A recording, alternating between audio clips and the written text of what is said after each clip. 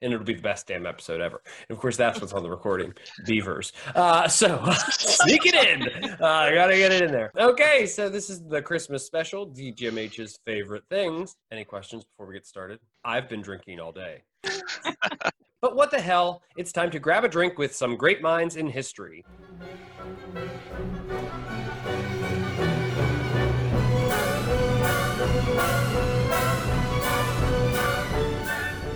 So, welcome to the show, everyone. Today, I am joined by all your favorite DGMH guests, Luke, Sherry, Kelly, and Cullen, as we get ready to tell our favorite Christmas histories with, of course, a twist of psych. We debated for a while as to what the hell we were going to talk about on this first ever Christmas holiday special. I mean, it isn't like Thanksgiving. The history of the holiday is old, complex, and, honestly kind of confusing. But eventually we landed on sharing our favorite Christmas stories, and I think we have a pretty good lineup for tonight's episode, so get ready for DGMH's favorite things. So how's everyone doing tonight?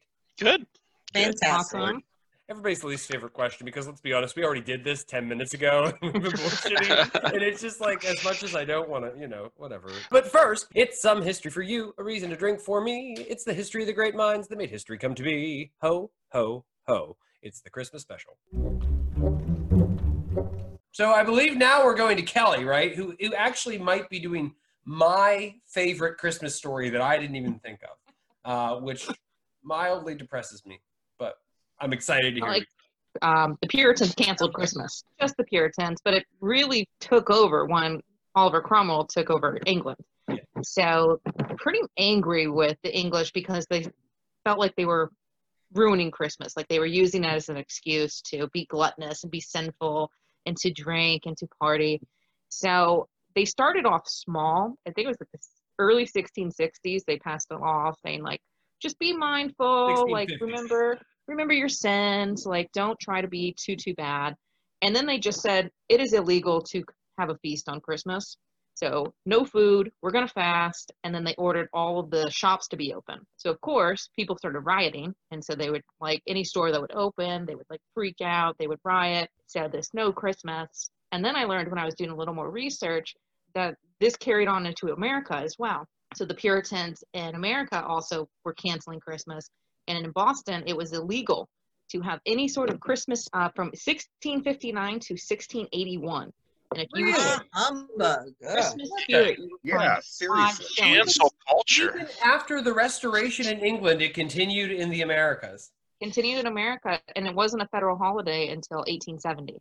Stupid Puritans. Like, what the hell? I mean, those people are cuckoo for Cocoa Puffs anyway, but my God. I know, no Christmas? What is this? Yeah, seriously. Did you, or that is like one of my favorite Christmas stories, mainly because I love Oliver Cromwell. He's such a prick.